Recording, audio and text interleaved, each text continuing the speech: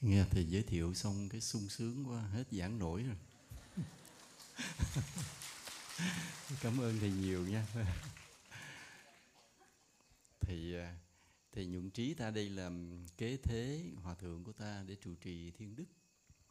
Thì đức độ của thầy rất là lớn, nên mới được là hòa thượng tôn sư của ta giao lại cái nhiệm vụ nặng nề. Rồi thầy cũng đi theo sự nghiệp của hòa thượng, lo cho việc cho giáo hội, lo nhiều việc lắm. Nhưng hôm nay cũng vừa mới khai đàn chánh tế đâu, trong cái gì, cái tên gì dứt gì đó chẳng nghe rồi, không rồi. Nam Dông hả? Tên gì vậy đó. Thì mình định cái tướng thầy đẹp vậy đó, to vậy đó, mình ăn nói nghe mê gì đó. Rất cảm ơn thầy nhiều. Còn thầy Nhuận Hiển là trụ trì ha. Thầy đứng lên quay lại cho mọi người nhìn chút xíu đi, chứ ngồi cái này. Có cái màn hình quay mà quay mặt thầy chiếu lên cho mọi người nhìn thấy thầy trụ trì đây đi. Quay cho thấy đó. Mới nhìn thầy về tưởng thầy là người cùng đồng bào dân tộc ED ngồi kế đó, nhưng không phải. Thầy ở cái vùng Nhân Lý của Bình Định, vùng biển, rồi về đây cũng lao động vất vả, cho nên vậy chứ thực ra thầy cũng đẹp trai lắm, không có sao.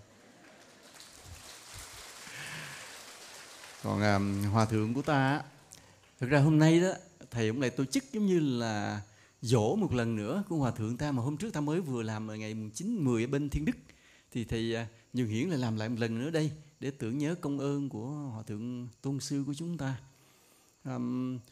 Vì cái lúc đó là chỉ là miếng đất thôi, nhưng mà hòa thượng ta đến đây giống như là tuyên bố mở đây thành một ngôi chùa, mà với cái đức độ hòa thượng nói một tiếng rồi nó phải thành, tức là trời đất cũng phải cuốn theo. Mà như thầy Nhuận Trí nói vậy, hòa thượng ta đi qua bên đây dài dài theo các tỉnh của Tây Nguyên, phục dựng lại rất nhiều chùa, mở những nhiều chùa mới.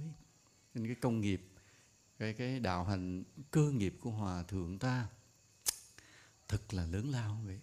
Chúng ta rất là diễm phúc được làm con cháu của ngài. Đức độ của hòa thượng rất là lớn. Hồi nãy cái cảnh mà ta thấy Bưng Kiệu ngài ngồi đó, Bưng Kiệu ngài ngồi là lúc đó bị vì ngài yếu, mà hòa thượng thầy Quảng Tuấn quá tôn kính, thỉnh ngài tới làm lễ Hoa Đăng, thì hòa thượng đi không nổi, thì thầy làm kiệu để rước hòa thượng lên ngồi luôn. Là ta thấy cái cảnh nó vậy hơi lạ lạ, thấy lạ, nhưng mà đó có lý do của nó. Nhưng mà nếu mà coi không giải thích cái mình nghĩ này nghĩ kia, sự thực bởi vì lúc đó ngài yếu rồi, không bao lâu là ngài tịch, không bao lâu hòa thượng ta ra đi vậy. Giờ hôm nay vậy thì cái sự cái duyên sự của ngày hôm nay là dỗ hòa thượng mình lần nữa ha. Rồi chú nguyện, hồi nãy thì nói chú nguyện nhiều lắm á, chú nguyện cho hết dịch Covid luôn phải không? Dễ sợ vậy. Tức là thầy nói cầu nguyện cho hết dịch luôn. Rồi đặt đá xây dựng lại cái linh đường, cái hậu tổ phía trên kia, cái miếng đất rất là đẹp. Rồi nhiều cái duyên sự như vậy, thì chúng ta về đây giữa cái núi rừng đất sông, nơi cái chùa Quảng Phước này, ta đầm ấm bên nhau một buổi tối. Đáng lẽ ta phải ở lại giữ thêm buổi sáng ngày mai nữa, nhưng bởi vì thầy có cái hẹn ở Sài Gòn cho nên phải về vội một chút. Tôi về đây cũng thăm thầy, cũng cầu nguyện cho thầy được hoàn thành các Phật sự. Rồi cũng lo thầy ở đây nhiều khi cũng đơn chiếc, rồi thầy Quảng Tuấn phải chạy tới chạy lui. Nhưng mà hỏi ra là thầy hoạt động Phật sự rất là đắc lực. Cái mùa hè cũng tổ chức được cái khóa tu đạo đức mùa hè cho thiếu nhi, hoặc là khóa tu hàng tháng cái đạo tràng Bát Quan Trai cho các cư sĩ. Thầy hoạt động cũng rất là đắc lực. Ta mong như vậy, mong các thầy còn trẻ, còn sức, vừa cố gắng tu tập thúc liễm giới hạnh trang nghiêm, mà vừa cố gắng hoằng pháp lợi sinh. Đó là cái phúc của đồng bào ta ở đây. Nói chứ nơi nào mà có một cái ngôi chùa đàng hoàng, có một vị chân tu, cái phúc nó lan tỏa ra cả một cái vùng như vậy. Mà tại sao ta phải cần có một ngôi chùa? Như nãy là Thượng tọa Nhuận Trí vừa nói vậy, là bởi vì Phật giáo là một văn hóa lớn của dân tộc ta và của cả thế giới. thì những cái người mà trí thức nhất thế giới này, họ đều ca ngợi đạo Phật. Vì họ mới đủ trình độ, đủ tư duy, đủ trí tuệ để hiểu về đạo Phật, nên họ ca ngợi đạo Phật không tiếc lời. Còn ở mức độ cái tri thức ta thấp hơn thì ta sẽ hiểu đạo Phật cạn cợt hơn và đôi khi kém giá trị hơn.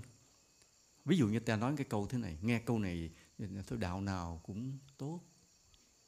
Cái câu đó đánh đồng tất cả các đạo với nhau. Cái câu nói đó nói cho vui thì được, nói để xây dựng đoàn kết thì được. Nhưng mà nói mà để cho lột tả cho hết vấn đề thì không chính xác. Vì sao vậy? Vì chỉ có những bậc cực kỳ trí tuệ trí thức mới hiểu đúng về đạo Phật. Những nhà bác học tầm cỡ lớn, những nhà triết học lớn thì mới hiểu nổi về đạo Phật. Nên ta nói giống như thầy Nhuận Trí đã nói vậy, đạo Phật là một văn hóa lớn của đất nước ta và của nhân loại. Đất nước ta thì đã là truyền thống rồi. Nơi nào có người ở, có thôn, có làng thì nơi đó ta có một ngôi chùa. Và cái ngôi chùa đó định hình cái văn hóa của người dân ta, định hình cái nếp sống, cái lối sống, cái tinh thần của người dân ta. Nó truyền đời bao nhiêu năm như vậy. Nên người Việt Nam ta hiền lành, hài hòa nhưng mà kiên cường, bất khuất, chính bởi cái tinh thần của đạo Phật như vậy. Hôm vừa rồi vậy, cái thầy ghé thăm một anh trưởng ban tôn giáo của một cái tỉnh. Anh ngồi anh kể làm câu chuyện nghe rất là hay. Anh nói thế này: hôm đó tôi gặp các vị linh mục giám mục. Tôi mới hỏi các vị linh mục giám mục đó, các vị có biết tại sao là tại Việt Nam mình không có xung đột tôn giáo không? Mà Việt Nam ta là được thế gọi là bảo tàng tôn giáo của thế giới, vì đạo nào cũng có mặt ở Việt Nam được hết. Nghĩa là Việt Nam như vậy đó, tự do tín ngưỡng, đạo nào cũng có mặt hết. Mà ở các nước khác, mà nếu nhiều đạo như vậy đánh nhau, có đổ máu, nghĩa là có xô xát, có xung đột, có chiến tranh. Nhưng riêng Việt Nam nhiều tôn giáo cùng có mặt nhưng sống với nhau rất thanh bình. Các vị linh mục có biết hay không? Thì các vị linh mục giám mục đó ngồi cũng suy nghĩ, cũng không có câu trả lời rõ ràng. Thì anh trưởng ban tôn giáo đó anh giải thích luôn. Anh nói bởi vì ta có cái văn hóa Việt Nam, ta dung nhiếp được hết tất cả các nền văn hóa, các tôn giáo lại. Dù cái câu như là bầu ơi thương lấy bí cùng, tuy rằng khác giống nhưng chung một vàng, hoặc là lá lành đùm lá rách, thương người như thể thương thân. Những cái câu mà cái tinh thần, cái văn hóa của người Việt Nam nó bàn bạc trong cái ca dao tục ngữ đó, nó tạo thành cho cái nếp nghĩ, cái lối sống của người Việt Nam. Cho nên dù ta đạo gì thì đạo, nhưng ta vẫn là người Việt Nam và có trách nhiệm phải thương nhau, xây dựng thành cái tình tự đoàn kết của dân tộc. Nhờ cái văn hóa đó mà dù cho người Việt Nam ta có nhiều tôn giáo nhưng không có xảy ra cái xung đột nào cả. Thì khi anh giải thích như vậy, các vị giám mục gật đầu hài lòng đồng ý. Thỉnh thầy vô nghỉ ngơi đi thầy, thỉnh thầy vô nghỉ ngơi, chứ thầy cả ngày nay lao động rất vất vả. Tụi con có ai đưa thầy vô? Thầy đi đâu rang thang ngoài đường vậy trời? Cái phòng trong đây mà.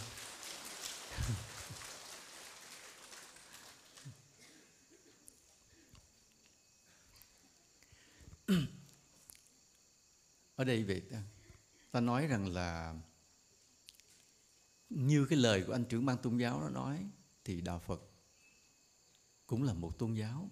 Mà nói như thầy Nhuận Trí nói, thì đạo Phật là văn hóa của dân tộc và của thế giới. Nhưng nếu nói là văn hóa thì nó là cái gì? Vì nó phải đem lại cái lợi ích gì đó ta mới theo đạo Phật. Chứ còn nếu đạo Phật không đem lại lợi ích gì thì ta cũng chẳng theo đạo Phật làm gì. Vì đạo Phật đem lại cái lợi gì cho chúng sinh?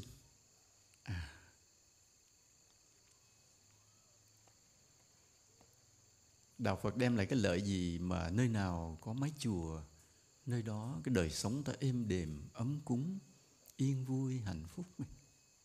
Đạo Phật đem cái lợi ích gì vậy? Mà mấy ngàn năm qua ta hết sức là quy ngưỡng, cung kính.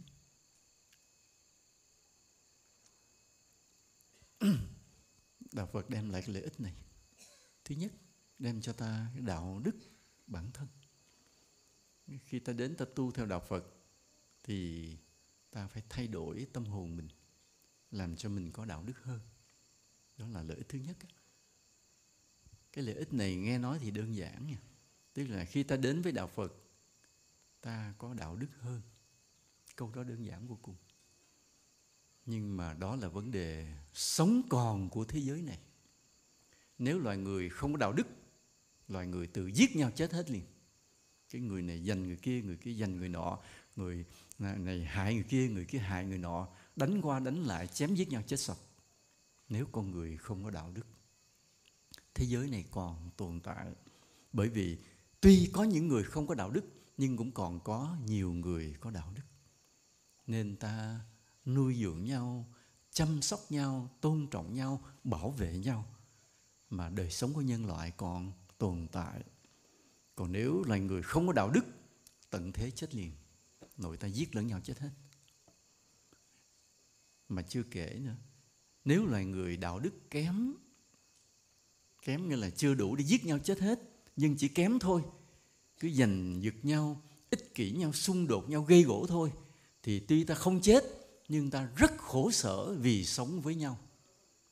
Nếu chung quanh ta là ai cũng hẹp hòi, ích kỷ, thâm hiểm, mưu tính, thì ta khổ vô cùng. Ví dụ mình sống trong cái làng mà hở cái ta ăn cắp, hở cái nói xấu lẫn nhau, hở cái lừa gạt nhau, thì thôi mình chắc bỏ xứ đi luôn.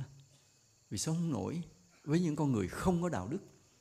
Nên khi mà ta có đạo đức, mình nhiều khi có việc vội, mình chạy đi đâu khỏi nhà, mình kêu hàng xóm chị giữ nhà giùm em cái, em đi công chuyện, là cái người hàng xóm họ giữ nhà giùm mình. Vì ta sống với nhau yêu thương, tin cậy, ta cùng nhau có đạo đức. Nên khi ta sống được với những người có đạo đức, ta hạnh phúc, ta yên tâm.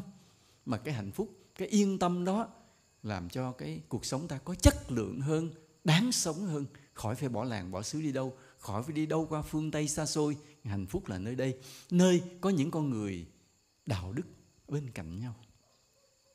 Nên cái đầu tiên mà nói rằng là đạo Phật cho ta cái đạo đức, cái ý nghĩa nó cực kỳ lớn đối với cái thế giới này.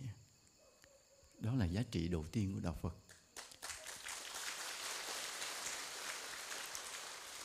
Cái thứ hai, đạo Phật cho ta biết thay đổi số phận của mình.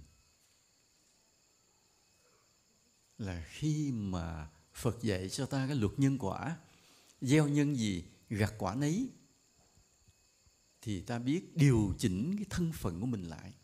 Ví dụ ta vốn ta sinh ra trong một gia đình không phải giàu sang, và vì gia đình ta không giàu sang nên ta chịu nhiều thiệt thòi của cuộc sống. Ta muốn ăn mặc cho đàng hoàng cũng không đủ tiền mua sắm quần áo. Ta muốn ăn miếng ăn ngon cũng không đủ tiền mua. Ta muốn được đi học cho nó liên tục cũng chưa chắc là được học hành. Hoặc là để cho ta phải đi học, cha mẹ ta quá vất vả, phải cày sâu cuốc bẩm, dầm nắng giải mưa để đóng tiền học cho ta, quá vất vả đi. Nên là chỉ vì ta không phải được sinh trong gia đình giàu, nên ta sống một cuộc sống cũng kém chất lượng, cũng bươn chải, vất vả, khổ cực đủ thứ hết trơn. Thì bây giờ ta đến với đạo Phật. Đạo Phật cho ta một cái phương pháp, một con đường, một cách thức để ta thay đổi số phận của mình.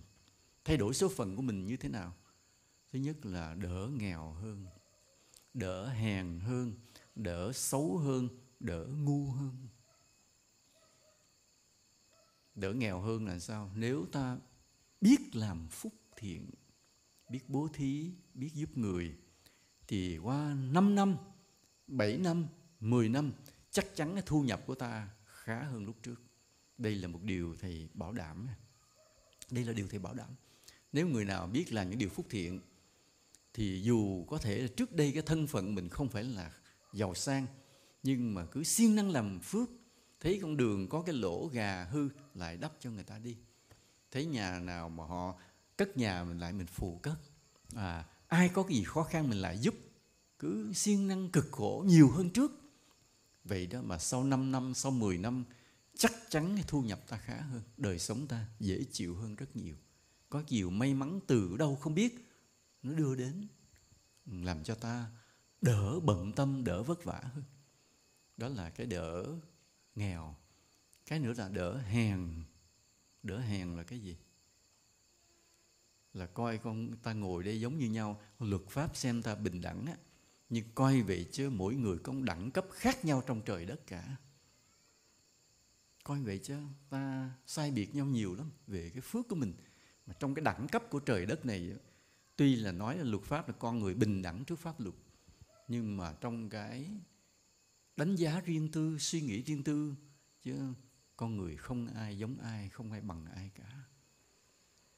Ví dụ có cái người vừa bước lên cái khán đài, mình nhìn mình thích liền, nhưng có người họ bước lên đây cái mình nói ai đứng đó kìa, đuổi xuống đi cho rồi đi. Lạ vậy. Ví dụ như thầy đứng lên đây cái không ai nỡ đuổi, là tại vì thấy tội nghiệp. Nhưng mà ví dụ có người nào đó dưới đây chen cái đứng lên đây hoài không chịu đi xuống, là thế nào không có bảo vệ lại túm áo kéo xuống. Tại chỗ này không phải chỗ anh đứng, chỗ này là chỗ ông thầy Nhuận Trí đứng, ví dụ vậy, kéo xuống liền. Nên ta biết rằng cái đẳng cấp loài người coi về chứ sai biệt với nhau, không phải dễ. Nhưng mà nếu ta theo Phật Pháp, ta làm những điều phúc thiện, ta biết lễ kính Phật, mỗi ngày ta biết lễ Phật, tụng một đoạn kinh, với lòng của ta tôn kính Phật cao ngất, bỗng nhiên cái phước ngầm ngầm vô hình của ta thay đổi, mình trở thành một cái con người ở một đẳng cấp cao hơn lúc trước. Ví dụ trước kia mình bước lên đây đứng qua đứng lại là có người lên túm áo mình kéo xuống. Nhưng mà khi một thời gian qua 5 năm, 7 năm mình tu hành lễ Phật đều đặn vậy, mình bước lên này mình đứng không có chuyện gì, vô tình mình đứng đi dòm dòm xuống, người ta nhìn, ủa ai đứng đây dễ thương quá kìa. Cái mình bước xuống nó đứng nữa đi. Người ta thích ngắm nhìn mình. Có nghĩa là sao? Mình bớt hèn. Người ta nhìn thấy mình, bắt đầu người ta tôn trọng. Chứ còn mà trước kia người ta nhìn thấy mình, ta không quan tâm. Hoặc đôi khi người ta khinh mình ta không nói. Nhưng sau 5 năm, 7 năm mình tu hành đàng hoàng, mình biết khiêm hạ, biết tôn trọng hết mọi người, nhất là biết lễ kính Phật. Người ta nhìn thấy mình, tự nhiên người ta có cái quý mến ở trong lòng ngầm ngầm mà ta không biết tại sao. Chứ người ta cũng không để ý nữa. Đó là bớt hèn, tự nhiên như vậy. Còn nhìn mặt mình mà người ta thấy khó ưa là mình đang còn bị hèn, cái nghiệp hèn. Còn người ta nhìn mặt mình, người ta thấy quý mến là mình đã bước lên một đẳng cấp sang trong trời đất này. Là Đạo Phật thay đổi thân phận của ta là như vậy. Rồi đến với Phật Pháp ta cũng bớt xấu. Ở đây ai thấy mình đẹp giơ tay lên. Không ai giơ tay, tức là mọi người đều thấy mình xấu phải không? Cũng không giơ tay luôn. Tại vì sao? Vì thật ra mình thấy mình đẹp, nhưng mà nói giơ tay thì nó kỳ, cho nên không giơ tay. Nhưng mà tuy nhiên thì cứ cho rằng mình xấu đi, cứ khiêm tốn mà đau khổ cho mình xấu đi. Thì cái người nào mà biết Phật Pháp tu hành, biết thương yêu, biết nhường nhịn, nói những lời lễ độ, lịch sự, tôn trọng, có văn hóa với mọi người xung quanh, biết cư xử đúng mực với mọi người xung quanh, thì 3 năm sau, 5 năm sau, gương mặt đẹp lên liền. Đây là thầy bảo hành cái câu nói này. Bảo hành trọn đời nha, bảo hành trọn đời. Rồi bắt đầu hỏi, thầy nói 3 năm, 5 năm gương mặt đẹp hơn, thì sao ông thầy trụ trì ông vậy nè?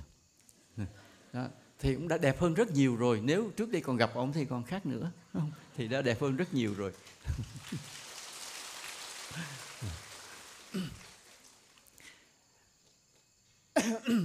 Thầy để ý đâu này, thầy để ý có cái điều thế này. Có rất nhiều người đến với thầy từ buổi đầu để xin làm đệ tử, xuất gia hoặc tại gia. Và những người đó thầy nói đừng buồn, xấu, xấu. Nhưng mà không lẽ thầy chê, thì cứ cười thôi làm đệ tử, tới đây làm đệ tử. Nhưng trong bụng không ưa lắm. Mà cái xấu quá. Nhưng mà thôi, cái từ bi của nhà Phật thì mình cứ phải dung nhiếp, tiếp độ hết, như là hướng dẫn cho tu hành. Nhưng mà nếu ai tu đúng đường, đúng là chưa đợi 5 năm, Tới 2 năm rưỡi, 3 năm, bắt đầu mặt đẹp từ từ. Hay thiệt, nói đúng là Phật Pháp mầu nhiệm thật. Nhưng cái Phật Pháp mầu nhiệm là là như vậy. Tại vì sao vậy? Vì để có được một gương mặt đẹp á, ta cần phải đi phẫu thuật thẩm mỹ. Có khi tốn tới cả tỷ đồng. Mà nếu may nó thành công thì nhích lên được chút xíu hơi đẹp. Còn mà nếu nó không thành công thì thành quỷ liền. Để là những vết thẹo và những vết xệ. Hư người luôn, hư mặt hư mày hết trơn. Phình ra đi dòm ngoài người ta không? Tự nhiên hai cái môi phình to ra tới này. Cái nọng nó rớt xuống một cục ở đây. Má nó nhiễm bên đây cục to, bên đây cục nhỏ. Mắt nó lồi ra thế này thì không.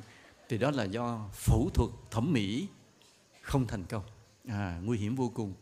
Còn lâu lâu có người thành công thì thấy hơi má bầu một chút, miệng hơi phình chút, đẹp chút xíu thôi. Mà tốn rất nhiều tỷ đồng. Nhưng nếu với nhiều tỷ đồng đó mà ta làm phước, ta biết đối xử với mọi người đúng mực, tôn trọng, nhường nhịn, thì không cần vậy. 2 năm, 2 năm rưỡi, 3 năm rưỡi thôi, gương mặt bắt đầu từ từ đẹp lên. Đẹp lên. Đây là thầy bảo đảm, bởi vì thầy đã chứng kiến nhiều lắm rồi. Thầy chứng kiến nhiều người đã như vậy. Mới đầu xấu mà thầy không nói trong bụng đâu. Cho tới cái ngày thầy buộc miệng thầy khen, nay con đẹp rồi đó. Tức là ý nói trước kia con xấu quắc á. Nhưng nay đẹp rồi đó. Mà không nguy hiểm, an toàn vô cùng. Cho nên Đạo Phật làm thay đổi cuộc đời ta, thay đổi thân phận của ta, cả cái nhan sắc của ta nữa. Còn có những người mà thầy nhìn thầy không nói gì hết, tức là đang trong quá trình từ từ nhích lên, mà chưa đẹp rõ lắm, thầy không nói gì. Nhưng mà đang đẹp từ từ, đúng vậy. Nhưng mà có một cái thế này, nãy thầy vừa nói, để có thể đẹp là ta dùng cái lời nói ái ngữ của ta với mọi người, tôn trọng, ta cư xử tôn trọng, nhún nhường, có văn hóa, tự nhiên mặt mình đẹp lên. Mọi người để ý sẽ thấy như vậy. Đó là Đạo Phật thay đổi thân phận của ta. Rồi Đạo Phật thay đổi thân phận của ta gì nữa? Bớt ngu. Chứ còn bình thường ban đầu ta rất là, chờ mọi người tự nói, thầy không có nói nha. Có ai ngu thì tự nói. Rồi mọi người tự nghĩ mình ngu là rất giỏi đó. Tự nói mình ngu là người đó rất giỏi. Ban đầu ta rất ngu, ai cũng ngu cả. Nhưng mà nhờ theo Phật, ta lễ kính Phật, ta tôn trọng mọi người, ta thấy được cái hay của người khác, ta thấy ai giỏi, ta nhận ra, ta ca ngợi, và ta nhìn lại thấy mình lỗi lầm, biết mình có lỗi để sám hối. Cứ như vậy, rồi ta có cái gì hay, ta chia sẻ người khác.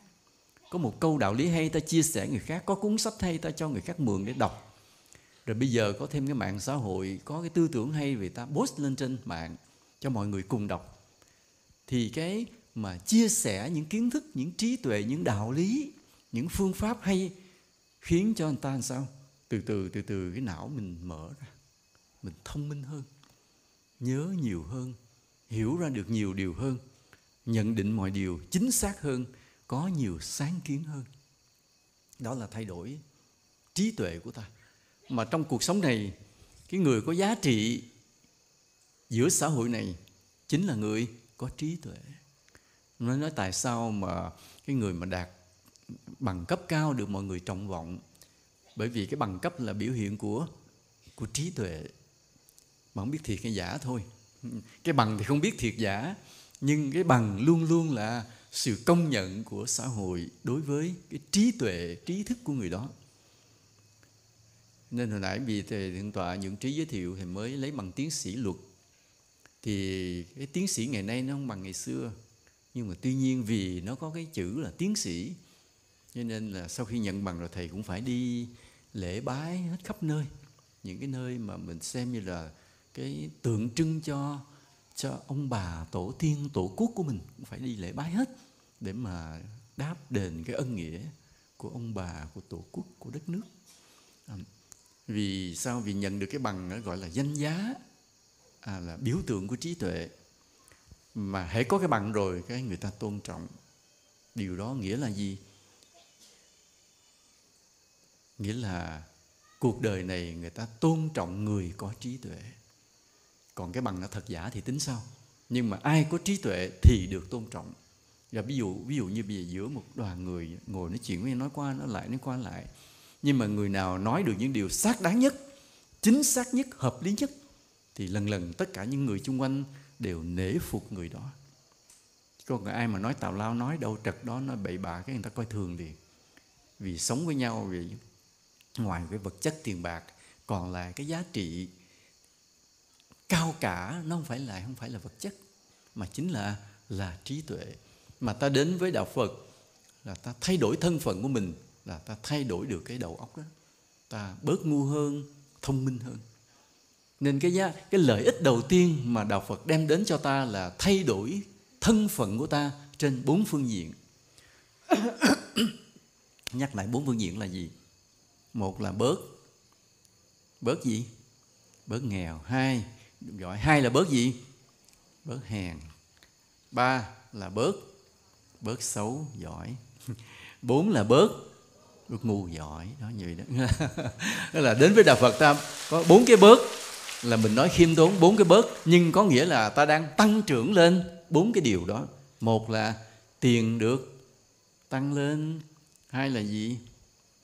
Cái sự sang trọng của mình, cái quý phái của mình nó hiện ra. 3 là gương mặt mình đẹp hơn. Và thứ 4 là đầu óc mình thông minh hơn, sáng láng hơn. Đó là thay đổi thân phận. Nên mà cái việc mà ta đến với đạo Phật, cái thứ nhất là đạo Phật cho ta thay đổi về đạo đức, để ta tạo thành một cuộc sống hạnh phúc giữa mình và mọi người. Cái lợi ích thứ nhất. Cái lợi ích thứ hai là đạo Phật thay đổi thân phận của ta trên 4 cái khía cạnh đó. Rồi cái thứ ba, đạo Phật mở cho ta nhiều chọn lựa về cái thế giới tương lai của mình. Đạo Phật mở ra nhiều chọn lựa. Nghĩa là sao? Nghĩa là nếu không biết Phật Pháp, ta cứ sống như thế, như cũ, cũng tham, cũng sân, cũng si, cũng hơn, cũng thua, rồi bươn chải vất vả cả một đời như vậy, thì ta không có nhiều chọn lựa cho tương lai. Ta cứ cái cõi này đầu thai tới lui thôi, chết hoặc là xuống súc sinh, hoặc làm ngạ quỷ, hoặc xuống địa ngục, hoặc là giỏi lắm mà đầu thai trở lại làm người, cứ lẫn quẩn như vậy. Mà nghiệp nó đẩy ta đi, bắt ta đi, thế là mình cứ bỏng sẻn quá, chết thế nào cũng làm ngạ quỷ. Hoặc là mình sống trên đời mà hưởng thụ nhiều quá, có tiền rồi cứ đi du lịch, có tiền rồi cứ xài cho sướng cho sang, phước hết đi, chết xong làm ngạ quỷ liền, làm ma đói, vật vưởng đâu đó. Rồi không có chọn lựa, nghiệp đẩy ta đi. Hoặc mình làm bậy làm ác, xuống luôn địa ngục. Hoặc làm bậy làm ác, đọa làm súc sinh. Không có chọn lựa. Còn người nào sập sình giữa thiện và ác, khi thiện khi ác, khi ác khi thiện, thì trở lại làm người với đủ thứ điều khổ vui.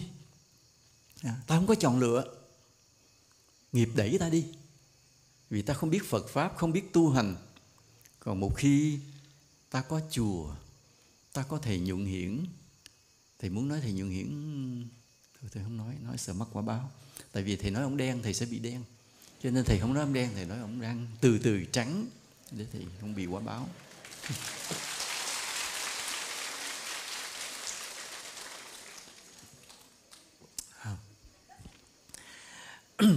Ta có thầy Nhuận Hiển ở đây, ta có cái chùa Quảng Phước ở đây, rồi ta có Phật Pháp. Ta biết tu hành. Ngày rằm 30 ta đến chùa, ta lễ Phật sám hối. Mà không phải đợi ngày rằm 30, thứ Bảy Chủ nhật rảnh chạy tới chùa lễ Phật sám hối, ngồi tu hành với thầy, sự hướng dẫn của thầy. Thầy có Phật sự gì ta phụ đóng góp. Thầy xây dựng ta phụ xây dựng. Thầy làm từ thiện ta phụ làm từ thiện. Thầy rủ ta đi đắp đường ta đi đắp đường. Thầy muốn trồng cây ta phụ thầy trồng cây. Rồi thầy muốn cứu trợ về ai đó thì ta cứu trợ. Thầy muốn hiến máu thì ta xúi thầy hiến cho hết đi nha, chứ ta không hiến đâu. Thầy ví dụ vậy.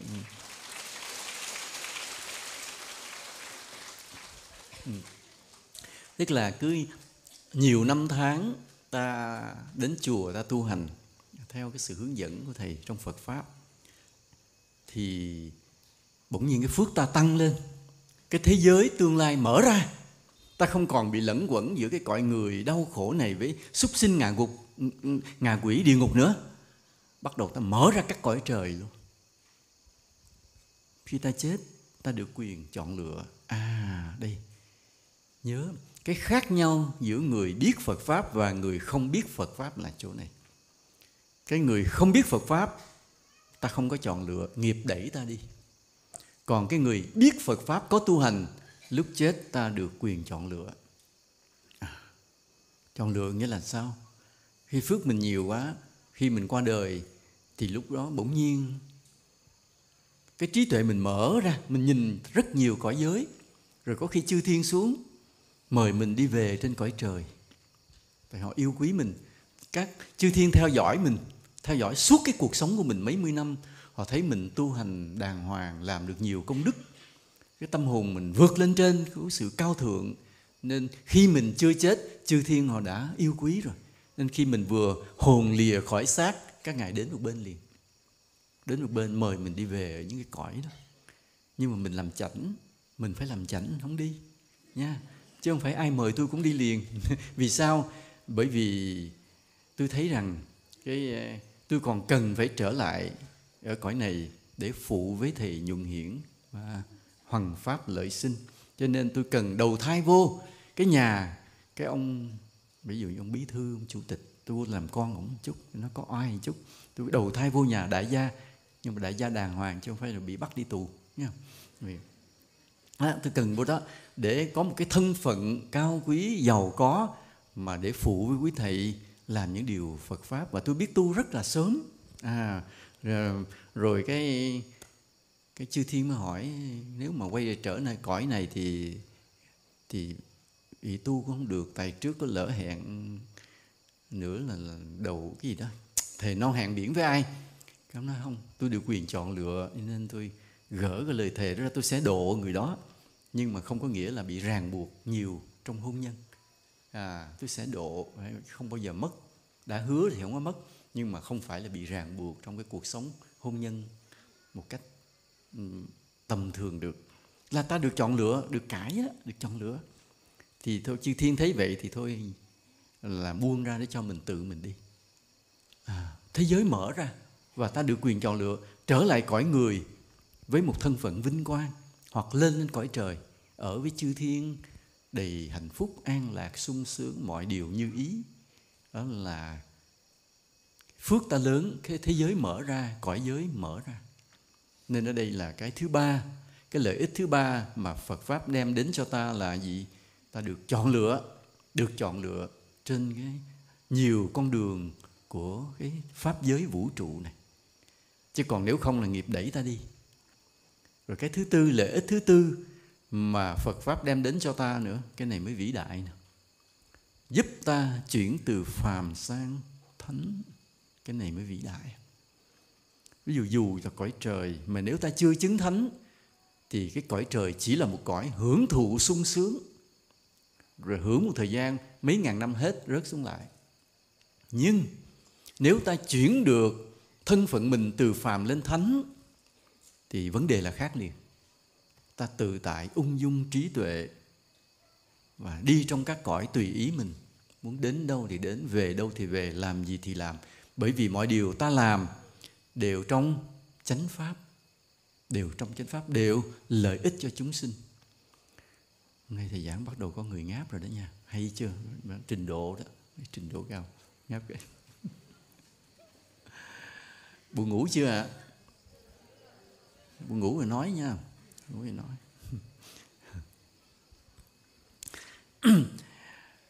Bây giờ ví dụ như bây giờ như thầy nói với các Phật tử, ta tu hành để chuyển từ phàm sang thánh. Nghe hiểu không? Hiểu không? Những người hiểu là những người siêu á. Tại vì thầy cũng chưa hiểu nữa. Ta chỉ nghe cái chữ thánh thôi, chứ có ai biết thánh là gì không? Không. Cho nên nghe nói phàm lên thánh là gì, nghe hiểu liền. Mấy người đó siêu á, thầy cũng không biết nữa. Tại vì sao? Vì để hiểu được thánh thì tâm ta phải tương đồng với thánh. Nghĩa là tâm ta làm sao? phải rất thanh tịnh, đạo đức ta phải cực kỳ sâu dày, trí tuệ ta cực kỳ sáng suốt, đời sống ta cực kỳ tự tại, mà cái cảm ứng của ta nó tràn ngập với cả đất trời, không đơn giản chút nào. Vì mình ở cõi này, nhưng mà cái cảm ứng của mình đã với chư thiên rồi, chứ không phải là không. Nên một bậc thánh rất vĩ đại là như vậy. Hồi nãy ta nói cái lợi ích thứ ba mà Đạo Phật đem đến cho ta là mở cho ta nhiều cái cõi giới. Ta muốn ở cõi người thì ở, muốn ở cõi trời thì ở, được tự tại, ung dung, sung sướng như vậy. Nhưng mà không bằng cái lợi ích thứ tư mà Đạo Phật đem đến cho ta, chuyển ta từ phàm sang thánh. Cái này mới là cái vĩ đại, mà cái này mới là cái mà ta cần nơi Phật Pháp. Khi ta đến chùa, ta tu hành, thì đầu tiên ta được cái lợi ích thứ nhất là đạo đức. Cuộc đời, nghĩa là tâm hồn mình tốt lên từng ngày. Mọi người sống chung quanh mình đều hạnh phúc lây, chỉ bởi vì mình đạo đức hơn ngày xưa. Hồi xưa mình đụng cái mình cằn nhằn, mình cự nữ, mình gây gỗ, mình xung đột. Bây giờ không có nữa. Bây giờ là mọi người đến với mình chỉ nhận được tình yêu thương. Nên ai nhận được sự giúp đỡ, cho nên mọi người đến với mình đều được hạnh phúc. Đó là cái lợi ích thứ nhất. Mình được cái đạo đức. Cái lợi ích thứ hai là mình thay đổi thân phận của mình, từ cái tầm thường trở nên cao quý hơn. Cái lợi ích thứ ba là ta có thể mở ra các cõi giới để đi trong luân hồi một cách sung sướng. Nhưng cái lợi ích thứ tư mới thực sự là cái mà ta cần để đạo Phật chuyển thân phận ta, chuyển tâm hồn ta từ phàm lên thánh. Ba cái lợi ích trước, đạo đức nè, mất bao nhiêu thời gian thì ta đạt được. Ráng tu thì 3 năm, 5 năm, 10 năm ta thay đổi nhiều. Rồi cái lợi ích thứ hai là thay đổi thân phận mình thì bao lâu ta đạt được? Cũng khoảng vậy 3 năm, 5 năm, 7 năm, 10 năm ta bắt đầu thay đổi. Còn cái mà mở ra các cõi giới để ta đi trong luân hồi cho tự tại sung sướng thì mất bao lâu? Mất cả một đời. Đi hết cả một đời tu hành thì ta mới mở ra được các cõi giới. Còn cái thứ tư là chuyển thân phận ta từ phàm sang thánh thì mất bao lâu? Mất bao lâu? Mấy năm? 10 năm ha? Ai nói 10 năm à? Cho 10 roi á, 10 năm. 10 kiếp biết được chưa? Nhưng mà không biết bao lâu, nhưng ta phải tu, ta phải đi con đường đó. Và không ai được quyền khờ dại cứ giữ mình ở thân phận phàm phu mãi. Ta phải tiến hóa, ta phải bước lên từ phàm phu trở thành thánh. Nhưng cái chìa khóa, cái con đường để ta đi từ thân phận phàm phu lên thánh lại nằm ở đâu? Chìa khóa nó tìm thấy ở đâu? Con đường nó tìm thấy ở đâu? Ở đâu? Chùa Quảng Phước nha. Nơi có Phật Pháp, nơi có sự tu hành, nơi có những bậc chân tu, nơi có cái tôn tượng của đấng từ phụ để ta lễ lạy với tất cả các lòng tôn kính tột cùng của mình nha. Đó, nơi đó có chìa khóa, nơi đó có con đường để ta rời bỏ cái thân phận phàm phu mà tiến lên cái vị trí của một bậc thánh cao cả là như vậy. Ta vừa nói tới 4 lợi ích mà Đạo Phật đem đến cho ta. Thì ai cần cái lợi ích thứ nhất thôi, đạo đức thôi, ngoài ra không cần gì, giơ tay lên. Không, ta cần nhiều hơn phải không? Ta cần thay đổi thân phận, bớt nghèo, bớt xấu, bớt ngu một chút. Cần không? Cũng phải cần. Ta cần sau khi chết rồi ta mở ra nhiều cõi giới để mình ung dung tự tại mà đi, ta cần không? Cũng cần. Chứ ngu sao bị ràng buộc trong cái cõi thấp hèn. Nhưng ta phải nhắm tới cái mục tiêu là chuyển từ phàm lên thánh. Đây là mục tiêu chính của Đạo Phật. Đây là mục tiêu chính của Đạo Phật. Tuy nhiên, bây giờ mà tới chùa, ông thầy nói con à, tu để làm thánh con, bỏ ông mình đi liền à. Vì sao vậy? Vì nó cao quá, nghe mình không hiểu. Nghe hình như chỉ có 2 người hiểu. Hồi nãy hỏi phàm lên thánh hiểu không? Hình như 2 người hiểu. chỉ có 2 người thôi. Còn rất nhiều người không hiểu, thầy cũng không hiểu luôn. Cho nên bây giờ mình tới chùa, cái ông thầy nè con tu làm thánh con, cứ mình dòm ổng ngơ ngơ rồi bỏ về nhà luôn. Thầy không hiểu, cao quá. Nên vì vậy cái trách nhiệm của một ông thầy là gì? Là dẫn dắt người Phật tử tu hành từ thấp lên cao, từ từ. Đừng bao giờ đột ngột một cái mà giao cho một cái người mới tu một cái ý niệm cao, phương pháp cao, vị trí cao, họ chơi với họ té liền. Té rồi nhiều khi họ tu sai, họ phát điên luôn cũng có. Nên phải dìu dắt mọi người từ thấp lên cao dần dần. Mà từ thấp lên cao là nó ít nhất là 4 cái, để từ từ lấy được 4 cái lợi ích đó. Một là cái đạo đức. Có cái đạo đức, lòng mình có cái tự tin, đem lại được cái niềm vui, tin tưởng cho mọi người xung quanh. Rồi chính bản thân mình thay đổi theo 4 cái tiêu chí đó. Rồi tu để mà mở được mọi cõi giới, thấy được mọi cõi giới mở ra để mà chọn lựa con đường đi trong luân hồi. Và cái thứ tư mới là từ phàm lên thánh. Cái phàm lên thánh là phải chứng các quả vị thánh, như Phật dạy từ Tu Đà Hoàng, Tư Đà Hàm, A Na Hàm, A La Hán. Và phải đi cái con đường đó bằng con đường thiền định, nhiếp tâm, nhập định. Cái vấn đề này không dễ tí nào.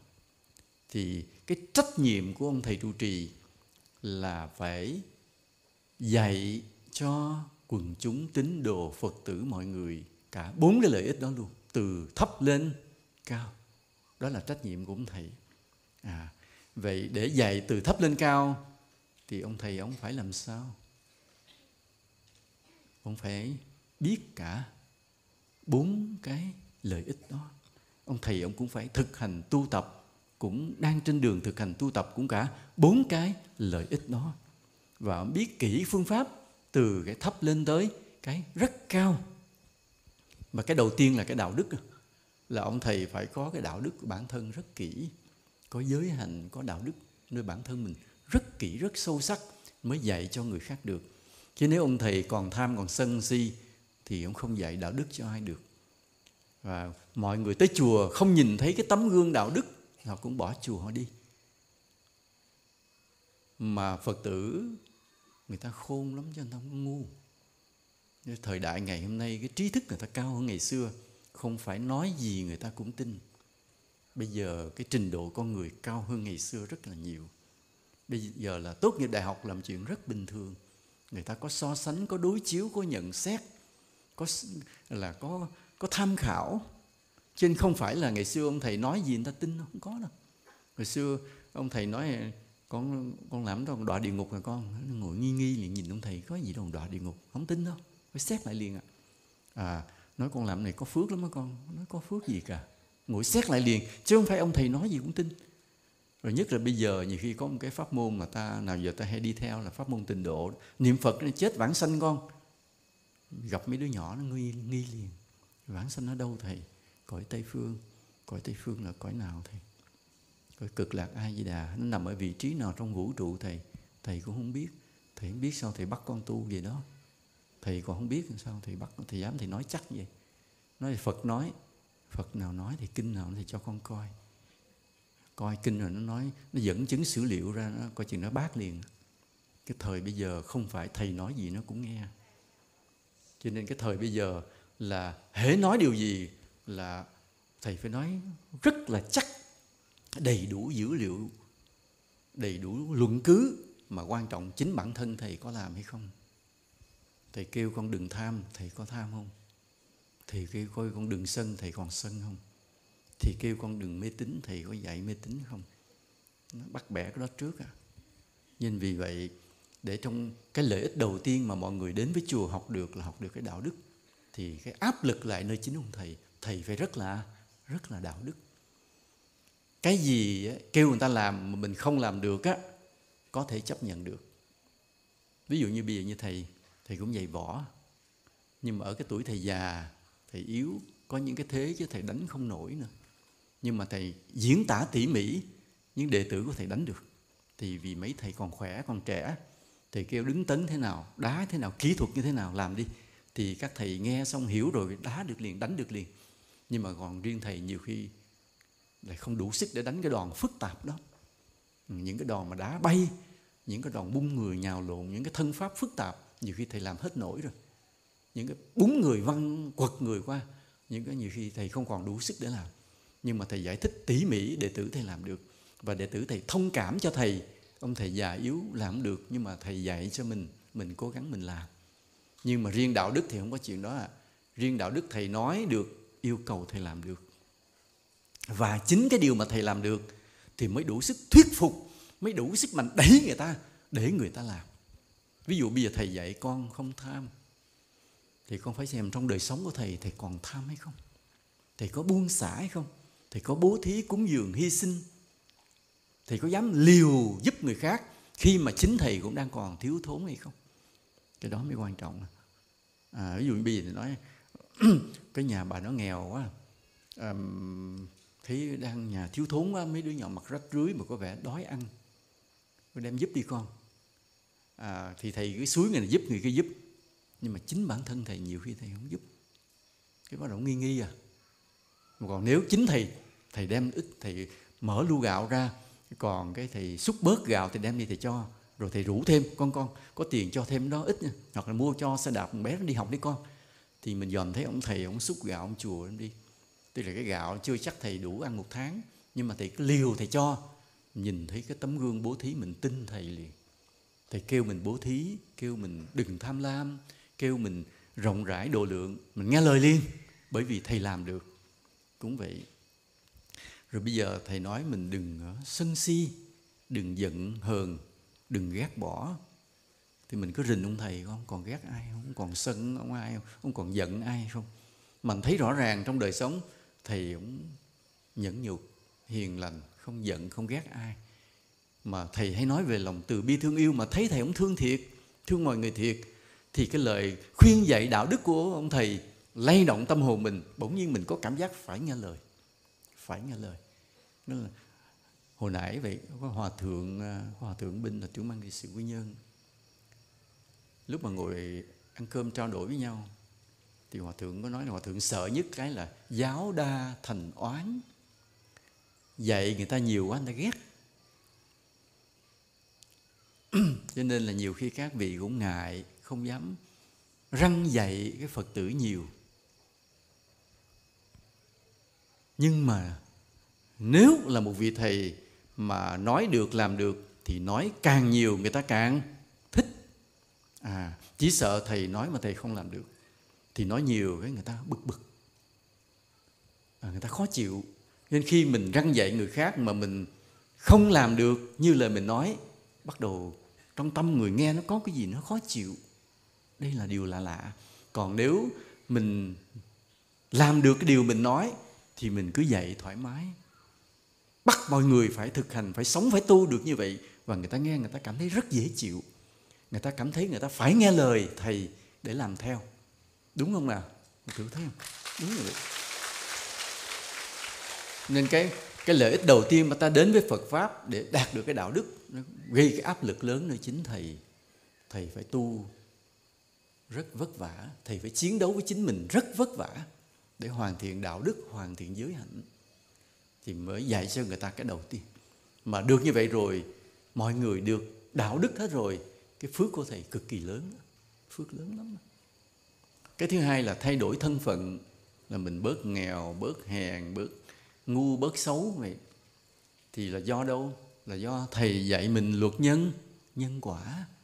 Mình làm những điều công đức, cứ siêng năng làm những điều công đức, dù rất bé, rất nhỏ, nhưng ráng làm, chứ không có lười mà không có tiếc. Vì sao vậy? Bởi vì làm phước không dễ chút nào. Ta phải tốn công, tốn sức, tốn tiền. Tốn công, tốn sức, tốn tiền, tốn thời gian. Mà tốn gì? Tốn tâm trí nữa, phải tính toán nữa. Muốn giúp ai đâu phải là dễ giúp đâu, phải tính toán, phải cân đối tiền bạc, rồi móc tiền ra, phải đi bỏ công sức thời gian giúp người ta. Nên làm phước cực lắm. Nhưng mà cực như vậy ta mới thay đổi được thân phận của mình. Mà do đâu? Do thầy. Ông thầy ông dạy mình luật nhân quả kỹ quá. Ông dạy chi ly từng chút vậy. Cái mình bị thuyết phục. Ví dụ như thầy ông dạy mình cố gắng trồng cây. Ông nói cho nghe vậy, nói địa cầu này là một sự sống, một cuộc sống, một đời sống. Và cái sự sống ở địa cầu này nó được góp lại bởi nhiều cái sự sống nhỏ nhỏ. Từ cái con vi khuẩn, từ cái cọng cỏ, từ một cái cây, từ con cá, con tôm, rồi mới là con người. Tức là nhiều sự sống trên đây góp lại thành cái sự sống chung của địa cầu. Nên nếu ai bớt sát sinh, đừng hủy diệt sự sống của loài khác, mà lại gieo trồng thêm sự sống, hãy trồng cỏ đi, hãy trồng cây nhiều đi.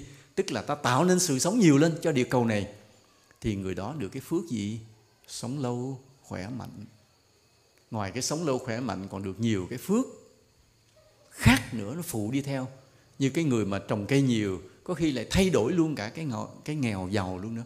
Có khi là nghèo thành giàu luôn cũng có. Chính vì do trồng cây nhiều quá, tạo nên sự sống cho địa cầu nhiều quá, cũng được cái phước giàu sang luôn. Lạ như vậy. Nên khi ông thầy ông giảng về nhân quả mà ông giảng kỹ quá, giảng thuyết phục quá, vừa có khoa học vừa có đạo đức trong đó, thế ta bị thuyết phục. Và ta cố gắng ta thực hành cả một cái đời như thế này.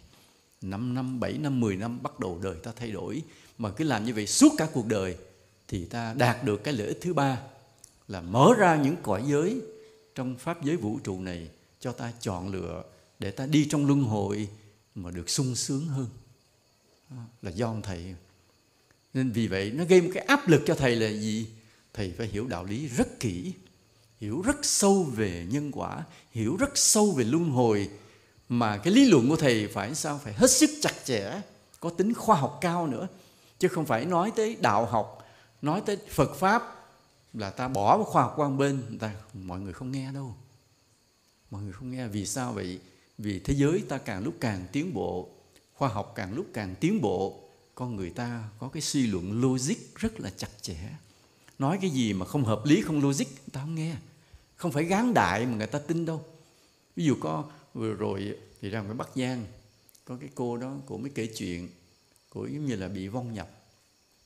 Cái cô đến một cái chùa đó mới nói cô bị 7 vong nhập. Thì như vậy mỗi vong là cô đóng 7 triệu. 7 vong là 49 triệu. Thì cô thật chùa gỡ vong cho cô không bị nhập nữa. Cô bỏ về liền, không tin đâu. Tại vì sao? Vì cái áp chụp lên như vậy cũng để moi tiền. Nhưng mà cái làm sao biết là 7 vong? Mà tại sao một vong là 7 triệu thì hết? Những cái đó nó không logic. Nó là sự áp đặt, là để khai thác tiền của cái người bệnh. Nên người ta mất niềm tin liền. Còn có những người bị nhập. Người ta bị nhập, người ta than đói. Thì cái người Phật tử bình thường thôi, không cần phải các thầy, cứ hỏi chuyện, rồi người ta than đói cho người ta ăn, khuyên người ta tu, rồi người ta nghe xuôi tai, rồi người ta rời bỏ xác đó, người ta đi, hết bệnh nhẹ nhàng. Là vì sao? Vì những cái điều ta nói đúng đạo lý của Phật, nó logic. Đói thì ăn. Rồi tại sao mà phải nhập xác? Bởi vì muốn nói một điều, muốn than thở, muốn nhờ vả, không biết làm cách nào để liên lạc, nó thôi nhập lại cái xác này mới mở miệng nói được với người thân. Là mình đang đói, đang khổ, đang cần này cần kia, vân vân. Thì người ta khuyên, cái người biết đạo mình khuyên, rồi cái vong kia họ nghe xuôi tai, rồi họ rời bỏ cái xác họ đi, nhẹ nhàng, không có cần phải 7 triệu. Còn vô áp người ta 7 triệu, người ta bất mãn liền. Nên vì vậy, để dạy đạo lý cho người khác tu hành mà thay đổi thân phận, mà tu cả một đời để mở ra các cõi giới mà vượt lên cao, thì áp lực nơi ông thầy trụ trì dữ lắm. Thầy trụ trì phải vừa tu mà vừa rất giỏi lý luận, rất giỏi các luận cứ, có nhiều kiến thức, có nhiều dẫn chứng, mới thuyết phục được Phật tử tu hành. Nội kêu người ta đi tìm những người già neo đơn mà lo đi. Lâu lâu thầy có hiến máu, con lấy phụ hiến máu với thầy bên địa phương, họ kêu gọi, họ đi trồng cây, vá những cái lỗ đường bị hư, vân vân, nhiều việc. Mình đâu phải có rảnh đâu mà làm, đâu phải có tiền đâu mà làm, đâu phải sẵn máu đâu mà hiến. Máu quý lắm chứ đâu phải sẵn là hiến. Nên là đâu phải, nhưng mà do thầy nói hay quá, thầy nói thuyết phục quá, mình thấy rõ ràng đúng như vậy. Sống trên đời là phải hy sinh, phải phụng sự, phải cống hiến. Và đất để giữ gìn cái tổ quốc bình yên này, mình cũng phải mở con mắt mình ra mà bảo vệ tổ quốc mình, vân vân. Tất cả những điều đó nó đều vất vả, đều cực khổ, nhưng người ta cần phải làm. Thì sao là nhờ chính thầy thuyết phục, nên cái áp lực nơi thầy rất là lớn. Đây ta thấy đầu tiên á, cái lợi ích đầu tiên là đạo đức, là bắt buộc ông thầy phải rất đạo đức, ông mới dạy đạo đức được. Rồi cái lợi ích thứ hai mà về thay đổi thân phận, mở ra các cõi giới, thì ép ông thầy phải cực kỳ có trí tuệ, có sức thuyết phục, là cái khó rồi. Vì cái thứ tư này mới siêu khó nè, đổi thân phận từ phàm lên thánh. Đổi thân phận từ phàm lên thánh. Ông thầy chứng thánh chưa? Thầy Nhuận Hiển chứng chưa?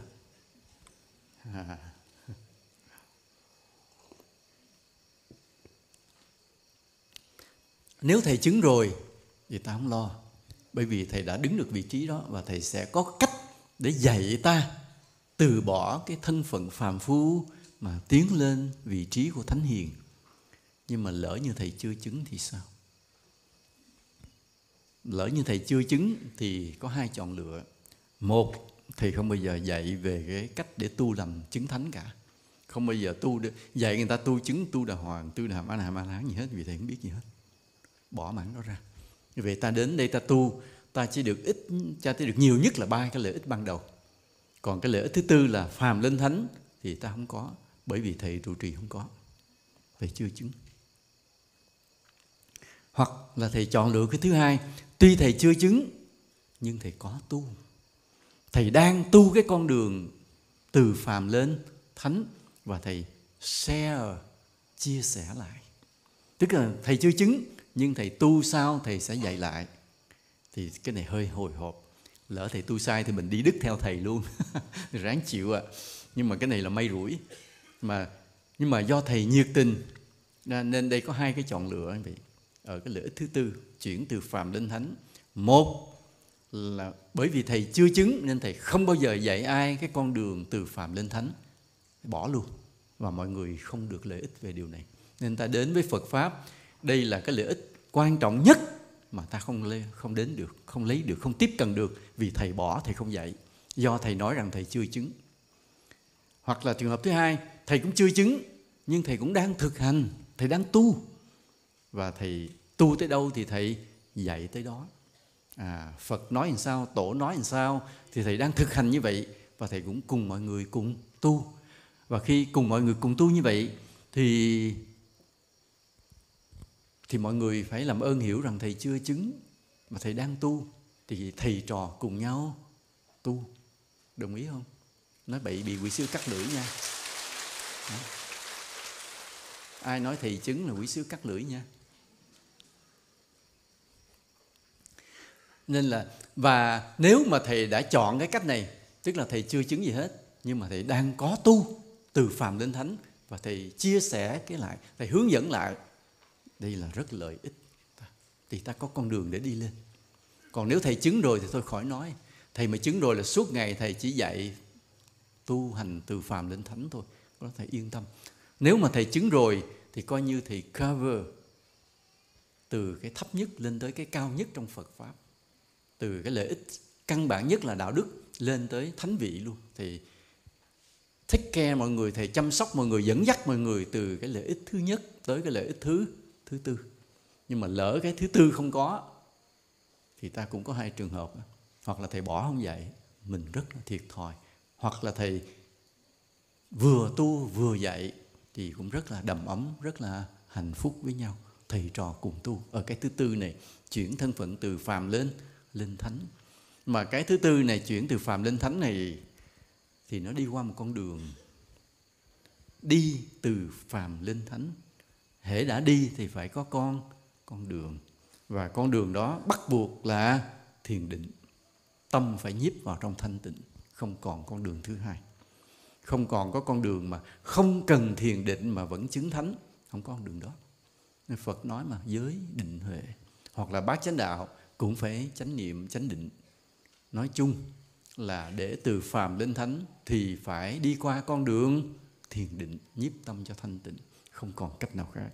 Mà để đi vào con đường thiền định nhiếp tâm cho thanh tịnh thì cả thế giới này đang quảng cáo. Trong đạo Phật cũng quảng cáo tu thiền, ngoài đạo Phật cũng quảng cáo tu thiền, câu lạc bộ này, doanh nhân cũng quảng cáo tu thiền, một số người tri thức cũng lập diễn đàn nói về tu thiền.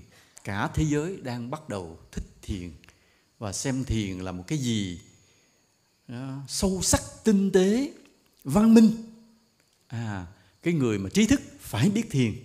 Cái ông doanh nhân giàu quá cũng bắt đầu nói về thiền, giống như mình là giáo chủ vậy.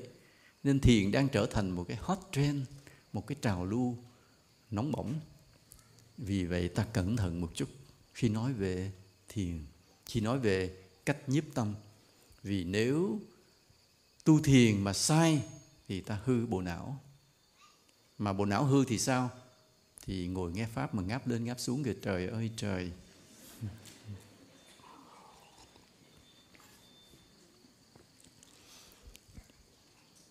Ngáp mà miệng còn mở to hơn là ca sĩ nãy hát nữa. Trời ơi.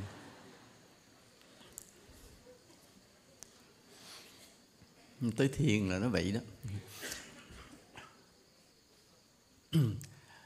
Khi mà nói tới thiền, ta bắt đầu nói tới cái điều cao siêu trong đạo Phật. Mà cái điều cao siêu trong đạo Phật đang được hay là đang bị rất nhiều cái khuynh hướng, nhiều nhóm, nhiều thành phần của thế giới này họ copy, họ vay mượn bản quyền. Nhưng ta chỉ lo một điều, họ copy sai. Họ hiểu về thiền sai, họ có phương pháp thiền sai, thì cái người đi theo, thứ nhất không có lợi ích, không tiến bộ.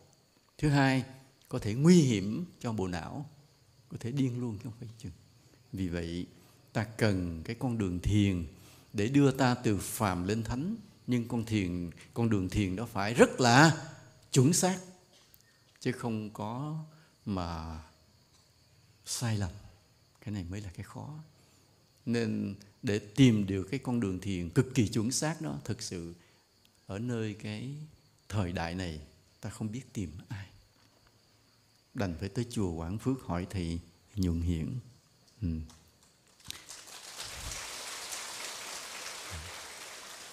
Rồi thầy Nhuận Hiển cũng sẽ giới thiệu ta lên lễ Phật cầu xin. Ta sẽ quỳ trước Phật, ta xin Phật cho con tìm được con đường thiền chuẩn xác nhất, để con có cái chìa khóa, có cái lối đi từ phàm lên thánh, không bị sai lầm. Mà cái con đường thiền chuẩn xác đó, nó có một cái khởi đầu và nó có một cái kết cục giống nhau. Cái khởi đầu của con đường thiền chuẩn xác đó là gì? Thấy mình chỉ là cát bụi, là cỏ rác. Đó là khởi đầu. Và cái kết cục của con đường thiền đó là gì? Ngộ ra một điều, mình chỉ là cát bụi, là cỏ rác mà thôi. Ban đầu á, thì ông thầy ông bắt mình phải tự suy nghĩ, tự ép mình, tự cho mình chỉ là cát bụi, là cỏ rác mà thôi. Ông thầy ông bắt mình như vậy, phải suy nghĩ như vậy. Và mình vâng lời thầy, trên cứ mỗi ngày mình đều nhắc, con chỉ là cát bụi, là cỏ rác. Xin Phật lúc nào cũng nhắc con để con hiểu rằng con chỉ là cát bụi, là cỏ rác mà thôi. Thấy mình tầm thường vậy, vô nghĩa vậy, để mình tôn trọng được mọi người, yêu thương được mọi người, phụng sự được mọi người, không bao giờ tiếc công tiếc sức. Người nghèo bước tới mình cũng yêu thương, cũng tôn trọng, cũng phụng sự. Người già nuôi yếu đuối mình cũng yêu thương, cũng tôn trọng, cũng phụng sự. Vì sao vậy? Vì mình chỉ là cát bụi mà. Mình có hơn ai đâu, mình thua hết mọi người, nên mình phụng sự mọi người. Đó là khởi đầu do ông thầy ông ép. Nhưng đến khi mình chứng được bước thiền đầu tiên rồi, mới phát hiện ra một điều, thì ra mình đúng là cát bụi, là cỏ rác thiệt. Nên từ đó mình yêu thương mọi người, tôn trọng mọi người, phụng sự mọi người một cách rất là tự nhiên. Trước kia mình nghe lời thầy mình nên mình phải yêu thương, phải tôn trọng, phải phụng sự, và thấy mình là cỏ rác. Mà đến khi chứng được bước thiền rồi, thấy nó là tự nhiên, đúng thiệt, mình chỉ là cỏ rác mà thôi. Cho nên từ đó yêu thương, phụng sự, cống hiến mọi người, nó nhẹ nhàng như một hơi thở tự nhiên nha. Nam mô Bổn Sư Thích Ca Mâu Ni Phật. ngủ.